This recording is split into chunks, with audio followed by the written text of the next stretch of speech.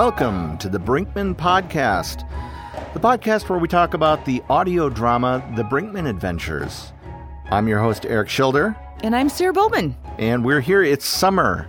It is. It's so nice. Or what we call road construction season here in Wisconsin. It's the same. In Minnesota, they call it bridge construction, but I think it's about the same. And we've had great weather. It's been hot. Not as hot as some of the places we're going to talk about today. Mm-hmm. And I understand you just got back from a short-term mission trip to... I did, yes. I was in Zambia and I was in Ireland. Okay, there's not a lot of connection between those two countries. Very different. They were very different. I had an amazing time in Zambia. I was documenting 8 different ministries. So I got to connect with lots of missionaries, see a lot of what they're doing, incredible stuff happening there. And I just got so excited and filled up. I love going whenever I can. Yeah, encouraging missionaries. Did you get any stories that we could tell? Oh, maybe. I did hear some amazing stories. And in Ireland, I was leading a bunch of 15 and 16-year-olds on a pilgrimage, a spiritual pilgrimage, and that was incredible. But that's also why you hear my voice sounding a bit odd, because I also picked up a very small cold of some sort. In the hills of Ireland. Don't let her fool you. She's trying to keep it back now. That she's starting to pick up accent. She's starting to pick up a brogue while she's there. I was trying really hard, but it's difficult. And it was an exciting adventure. Actually, we kind of kept up on it sort of online, what was going on. And at one point, we had an exciting thing happen to you, which closely mirrors the episode that we're going to be talking about today. It's true. And we'll get to that at the very, very end. Because it's secret surprise. It's not super profound, but it's kind of cool. The episode we're actually talking about today is from season 1, going all the way back to season 1.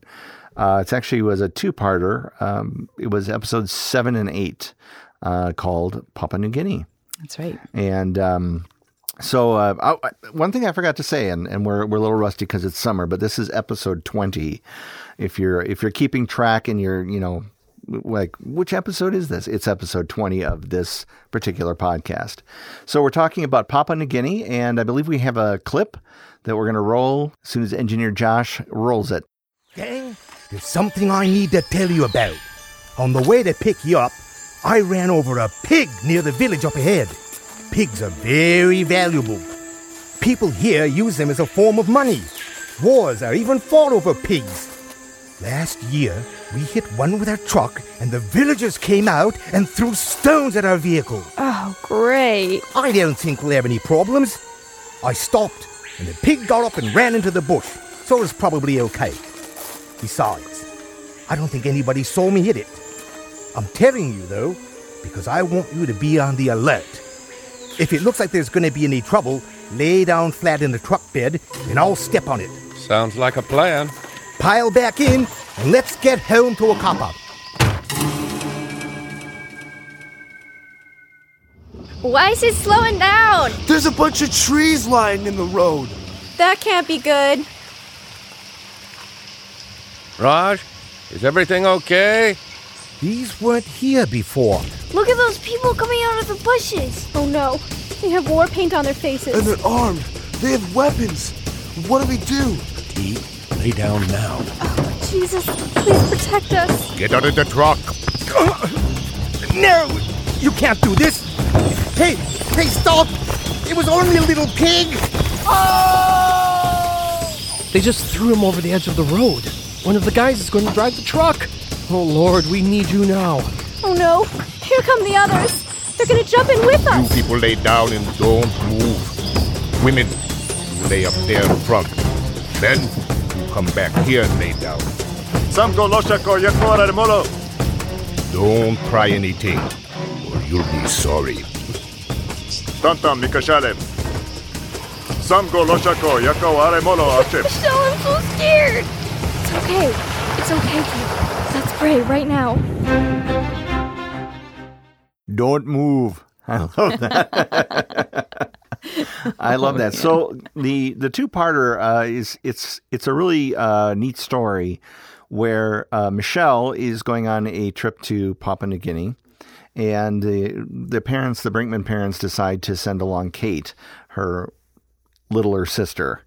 And there's a lot of neat sibling stuff in there, how that goes, how the relationship goes with that. But eventually they do get to Papua New Guinea, and the clip that we just heard is kind of their introduction right after they get off of the airplane. So now there's a lot of neat things that happen in the episode, and I was surprised to find that a lot of the things that in the episode were factual. Yes, they actually happened. Now, they didn't happen to the Brinkman kids, but they happened to our guest. Yeah, they were not born. The Brinkman kids were not born yet. No, they weren't born. This happened a while back, and the person here who experienced that is with us in the studio, and he happens to be the chief cook and bottle washer for the Brinkman Adventures, Ian Bultman. Hi, Ian. Hello. There he is. So, it must be easy just being able to write these stories, just drawing on all your own experiences. Yeah, so That's right. Now, I asked you in kind of pre-show, how much of this whole saga was based on your own experiences? So yeah, quite a bit, actually. We had the boot camp, and a lot of it happened. Where was the boot camp? Missouri. It was in Missouri. And Ian was 16 at the time, right? You were 16 years old. Something like that, yeah. Okay, when you were 16, I think I was 6, because I'm 10 years younger than you. And we were in Canada, and the bus came through Chatham, and we met them on the highway, and they picked me up. Do you remember that? I remember it. To me, that was always such a fun memory as a kid because, and people don't do this anymore. I don't know why, but the big bus was coming, and my dad said, "How are they going to recognize us? We're just a van on the side of the highway. We just picked a mile marker somewhere on the side of the highway." And my dad said, "I know. I've got a great idea." He took some masking tape, and they made a huge smiley face on the side of our van window, and the name of the truck. What was the name of it, Ian? It was some MOI. MOI, stop for a passenger. And I just remember the cars whizzing by and all of us kids stuffed in the van like, this is so exciting. I hope they get him. Anyway, it was a fun moment even for me as a little 6-year-old. I forgot that part. My brother jump on the car and they found us. And I thought to myself, does this happen often? You pick people up like this? I don't know why we did that. Was it like a coach bus or a school bus? No, it was a big old school bus painted white. Okay. one of those buses. Yeah, retired school bus. One of the ones where the gears are just kind of optional. Yeah, Yep. Exactly. So you didn't have a sibling with you though, did you? No, just me. Just you. And you were 16 years old. Something like that. And you went to the boot camp in Missouri. Mm-hmm. And did they make you wear your boots?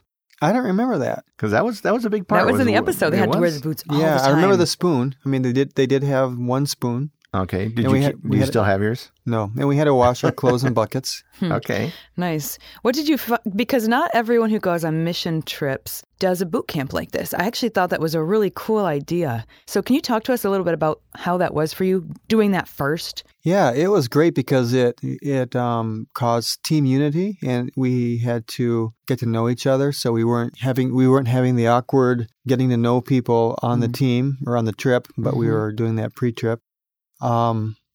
We had to overcome challenges. We had to pull people over walls, and there were great chapels in the evening where they would preach to us and encourage us and remind us why we were doing this. And so, yeah, it was great. The boot camp was really good. That's cool.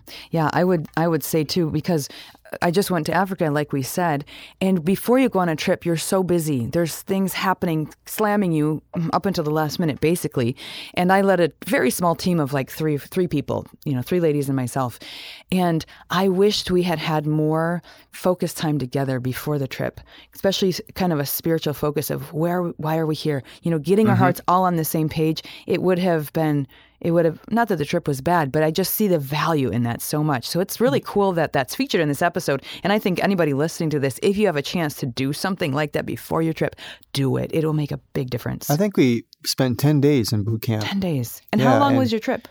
All summer. Well, I think maybe 2 months. Okay. But those 10 days, we had to work hard, and they would teach us things like never take your shoes off in New Guinea. There's worms there, and just all kinds of things, going through all that stuff. So it wasn't being told to you on the ground. And some churches do that before you go. They'll meet every Wednesday night, but it was really a bonding experience.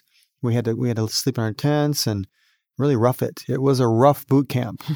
And I imagine that actually reduces down sort of the culture environmental shock as well. You know, you don't. I think so. You don't step off of an air conditioned whatever, and all of a sudden it's 100 degrees and there's bugs the size of your fist everywhere. You're like, what? I can't have a Monster drink every day? Yeah, exactly. So, but eventually your boot camp, obviously you made it through that and you went to Papua New Guinea. And were you doing something similar to what was described in the episode, building something or? We were. We doing? built a chapel / cafeteria. Okay, so it was just like the episode where it was cafeteria. And there was a latrine pit. Yes, a pig got out, so we chased the pig, and it was dark, and I fell into an old pit. They had moved the latrine, the outhouse, and I was running, and suddenly I was in midair, and I went right into the mud. Now, we've all fallen into ponds or rivers at one point in our life.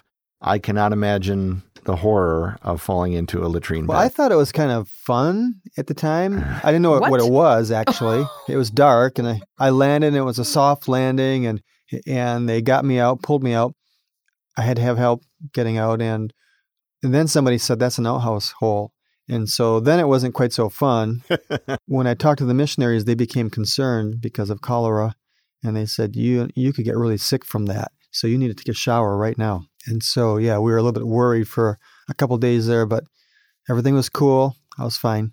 So the illness that Kate comes down to, that was added into this particular episode to highlight the whole sibling thing. That's where the idea came from. Did you catch the pig at least?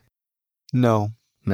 Someone else did. I didn't. Okay, but it was all for nothing for you falling into the hole, but you didn't get sick, which is praise the Lord for that. You didn't get sick, because to be ill on a missions trip, or actually any time you're kind of away from your home base, is a nasty thing. But some of the other things that were highlighted, one of the other characters who was not strictly speaking a speaking character was the cassowary. Did I say that right? That's right. The cassowary. And we were told about them, warned about them. And so for the whole trip, I was terrified that we'd run into a cassowary. And so we'd go out into the jungle, and I was always looking over my shoulder. And actually, at one point, we did meet somebody who had a pet cassowary, which we thought was so cool. It was in a cage. So it didn't run around wild like in the story. And in the actual story, as we hear it, are the noises, did you get that from somewhere? I mean, is that the actual noise it makes? That's a real cassowary. Yeah, and that's a cool God story, actually. We had tried and tried. We finally found a cassowary sound, and the guy found out that we were a Christian program and said we couldn't use it. And it was the only one we could find. And I had looked and looked for hours probably on the internet trying to find a cassowary sound, and they're rare. They make a very unique sound. And one day, I needed it the next day, I think, because I was to that point where we really couldn't move on until I got that. And I followed a link, and I found a guest house, I think like a hotel, and I emailed them and told them what I was looking for. And the next morning I was at the dentist, actually, and I got an email from them with the MP3 right there. And they said, yep, we had a friend here. He died now, but he did a documentary and did a lot of recording of the cassowaries. It was called the Cassowary House, I think. Oh. And it was in Australia. And they said, you can have this. You can use it for free. And so it was like right at the right time. And that sound is just really neat. It's a very low sound. It's kind of powerful. I mean, the sound design is really neat in this episode because you have a lot of, you've got the cassowary, you've got the kind of the ambient noise, the birds and stuff. One of my favorite parts, I just re-listened to it today, was the didgeridoo. When wow thing going on. Jim found that. Jim Reith found that. That's just it just kind of sets everything off as okay. This is very foreign. How about the Bird of Paradise sound? Is that also that came off from a recording that we found? Yeah, we found that online and got permission to use that. One of my favorite moments of sound-wise is the Bluebird of Paradise sound because it's such a unique sound. I mean, that interesting vibrating, if you listen with headphones, it's amazing. And I love birds. So just imagining, Kate seeing this beautiful bird that's really rare and then hearing the sound, man, it's such a cool sound. Did you actually see a Bluebird of Paradise when you were there? I don't know if it was a bluebird of paradise. I saw a bird of paradise. Okay. And I really wanted to see one. And National Geographic had come, I guess, I was told when I was there, and they didn't see one. So they are pretty rare. And there's this kid that I got to know, and he said, I'll show you where they are. I know where they're at. Was he a local? Yeah. kid? And he said, we kind of keep it secret because we don't want people to hunt them. But he took me way back in the jungle, and we saw them, and it was amazing. Wow. Just like the episode. Yeah. That's exactly so like cool. it. Yeah. And that young guy too, he had kind of a spiritual awakening while we were there. And I got to pray with him and read the Bible with him, and I'm sure the missionaries had been, witnessing to him before we came, but we kind of hit it off, and he was a neat guy, and I totally lost touch with him. Wrote a couple letters when I first got back, and recently he found me on Facebook, which was really cool. Oh my goodness. Yeah, and so he's a friend of mine on Facebook, and every once in a while he'll like something that we post, and he turned into a school teacher. That is really special. That's one of the neat things is that when here's someone who's, the Lord brought you together, and then you kind of went your own ways for a while, and now you kind of get brought together again. So just kind of amazing how things work out that way, the way the Lord orchestrates bringing people, even for short periods of time, bringing people together, and then the impact that they have. So I wanted to ask about the impact on you of this mission trip. You're 16. Was it your first kind of real mission trip away? And you come back and you have the reverse culture shock, I'm sure, that happens. So what were some of the things that God showed to you, both during and then after this experience? Yeah. So when I was there, I looked at these missionaries, and I saw what they were doing, and I saw the lives that they were living. And at the end of the trip, I said to myself, I could be a missionary. This is really cool. And I never forgot that. That had a lasting impact on me, and it shaped me for years after that. And I believe that part of the reason why I'm doing what I'm doing today is because of that trip. I really believe that. And so I'm a firm believer in short-term mission trips and taking kids and putting them out there. And I know there's some debate about whether it's a good idea and it costs a lot. Yeah. But this was impactful to me, and God used it. God showed me also on this trip that He was real. I saw, I'd been taught all my life that God is real, but I hadn't really seen miracles maybe, or seen Him do things that sometimes you see on the mission field. For instance, on the airplane, we were coming back, and it was daytime in Papua New Guinea, and it was nighttime in the U.S. because we're flipped. It's the other side of the world. And so we were flying over Dallas, and I remember our team was just kind of going crazy because we were back in the States and so excited to see everybody. They're singing, and you can imagine that the lights are off in the airplane. And I remember thinking, this isn't a good testimony. And so I asked them to be quiet, and they were quiet for a couple minutes, and then they got loud again. And me and my buddy were sitting together, and we're like, what do we do? And I just prayed, God, will you make them be quiet? And immediately, it was like a switch went off, and they all got quiet. And I remember looking at my watch, waiting for them to start up again. 5 minutes after I prayed and they were silent, I turned around, and they were all sleeping. And for me, that was one of those moments again. I mean, it was a small thing, but God showed me in that moment, yes, I'm real, and I answer prayer. And so I got to see some of those things happen in other people's lives too. And so for me, my faith kind of went from more theoretical to real when I was over there. These mission trips have a profound impact. And I just want to take 2 seconds and say, this time of year, or actually all year round, you might have students or even older folks coming to you and telling you about this missions trip that they're going to go on, whether it's a short term or a long term, and really prayerfully consider supporting, especially the younger people, because it's kind of, as we've seen with Ian, here he's 16 years old and he goes on a mission trip, And now, centuries later, he's still involved in missions.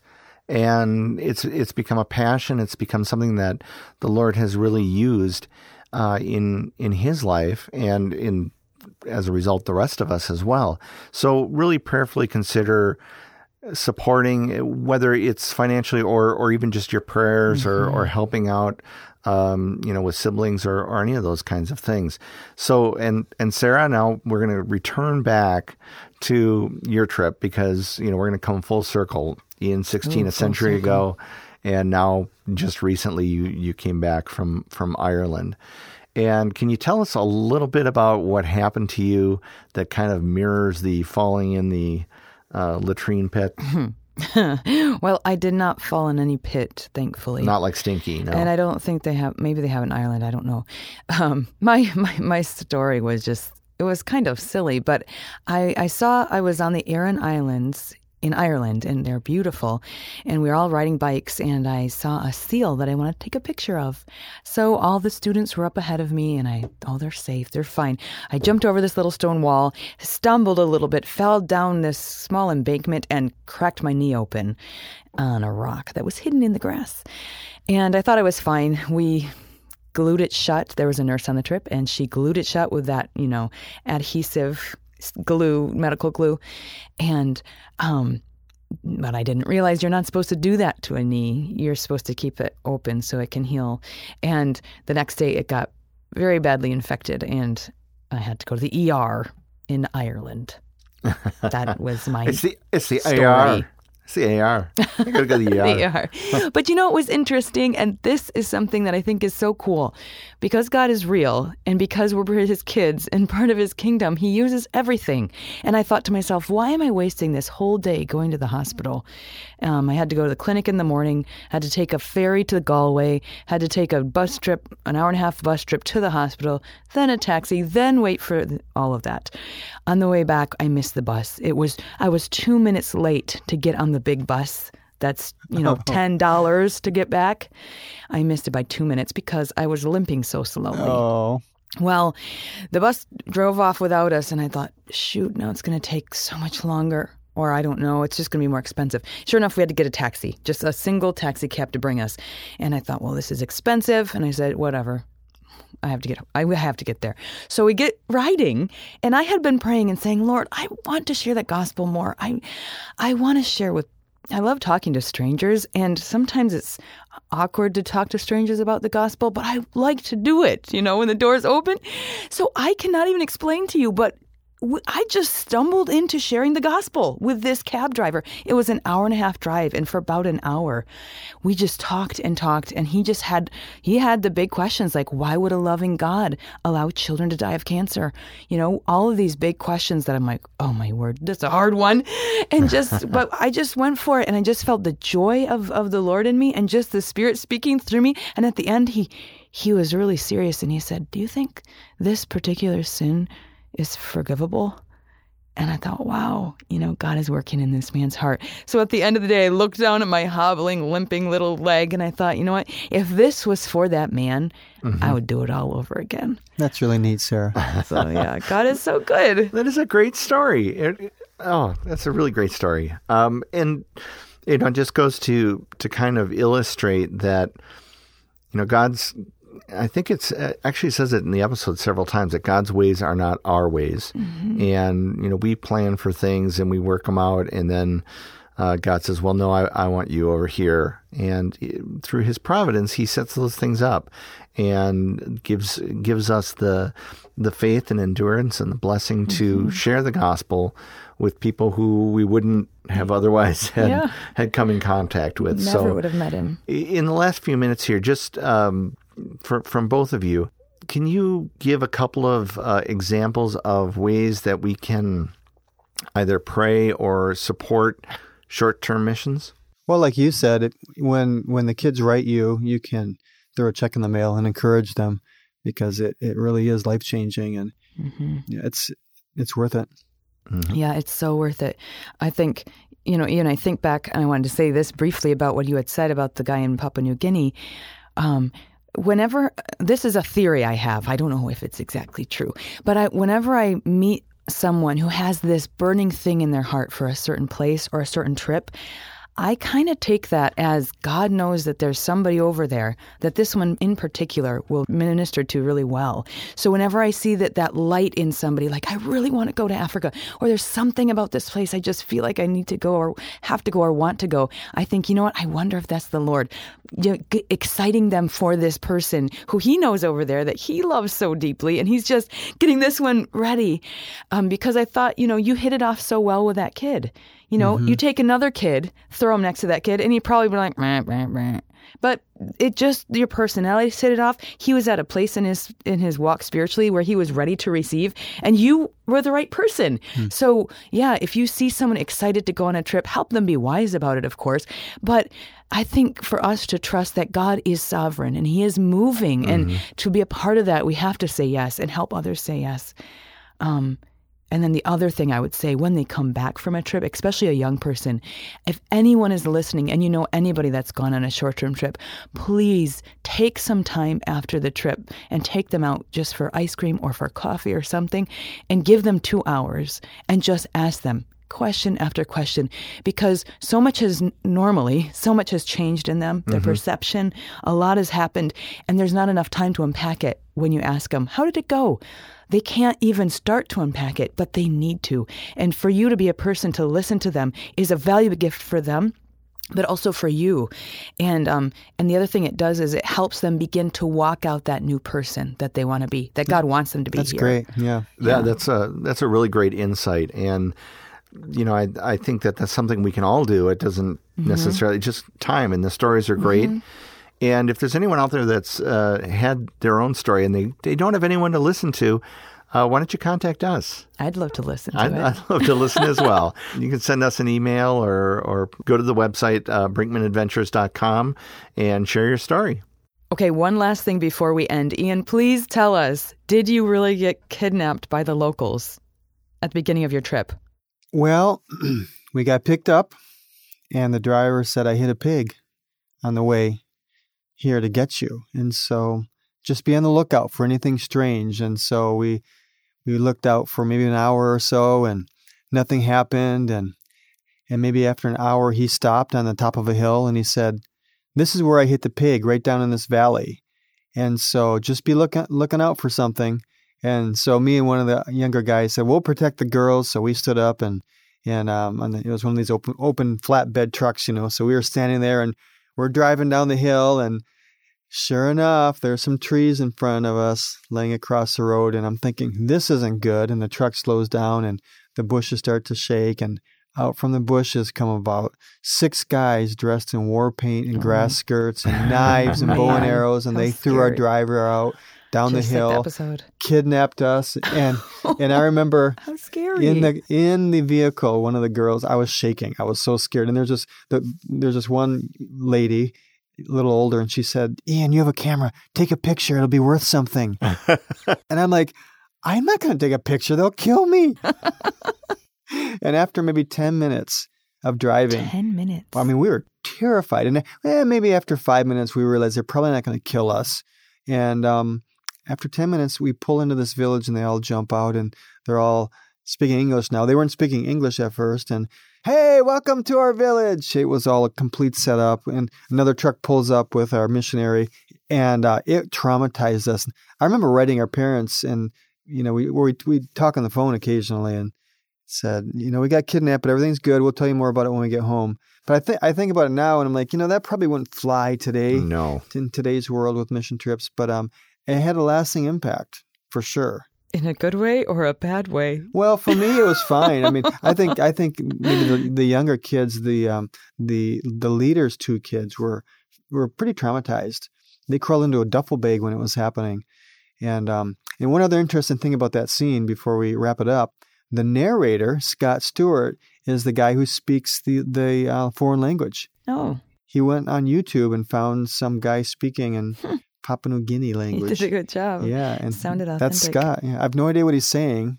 If anyone knows Papua New Guinea language, please tell us what he said. He's probably we hope it's nothing bad. Ordering a coffee or something like that. Or So yes, long funny. answer, we did get kidnapped. Wow, that is a very traumatic experience. I guess it would make you put you in that situation and really make you think through, what would I do? Is my life, am I right before God? It'll make you think a lot of things. I guess. But it may...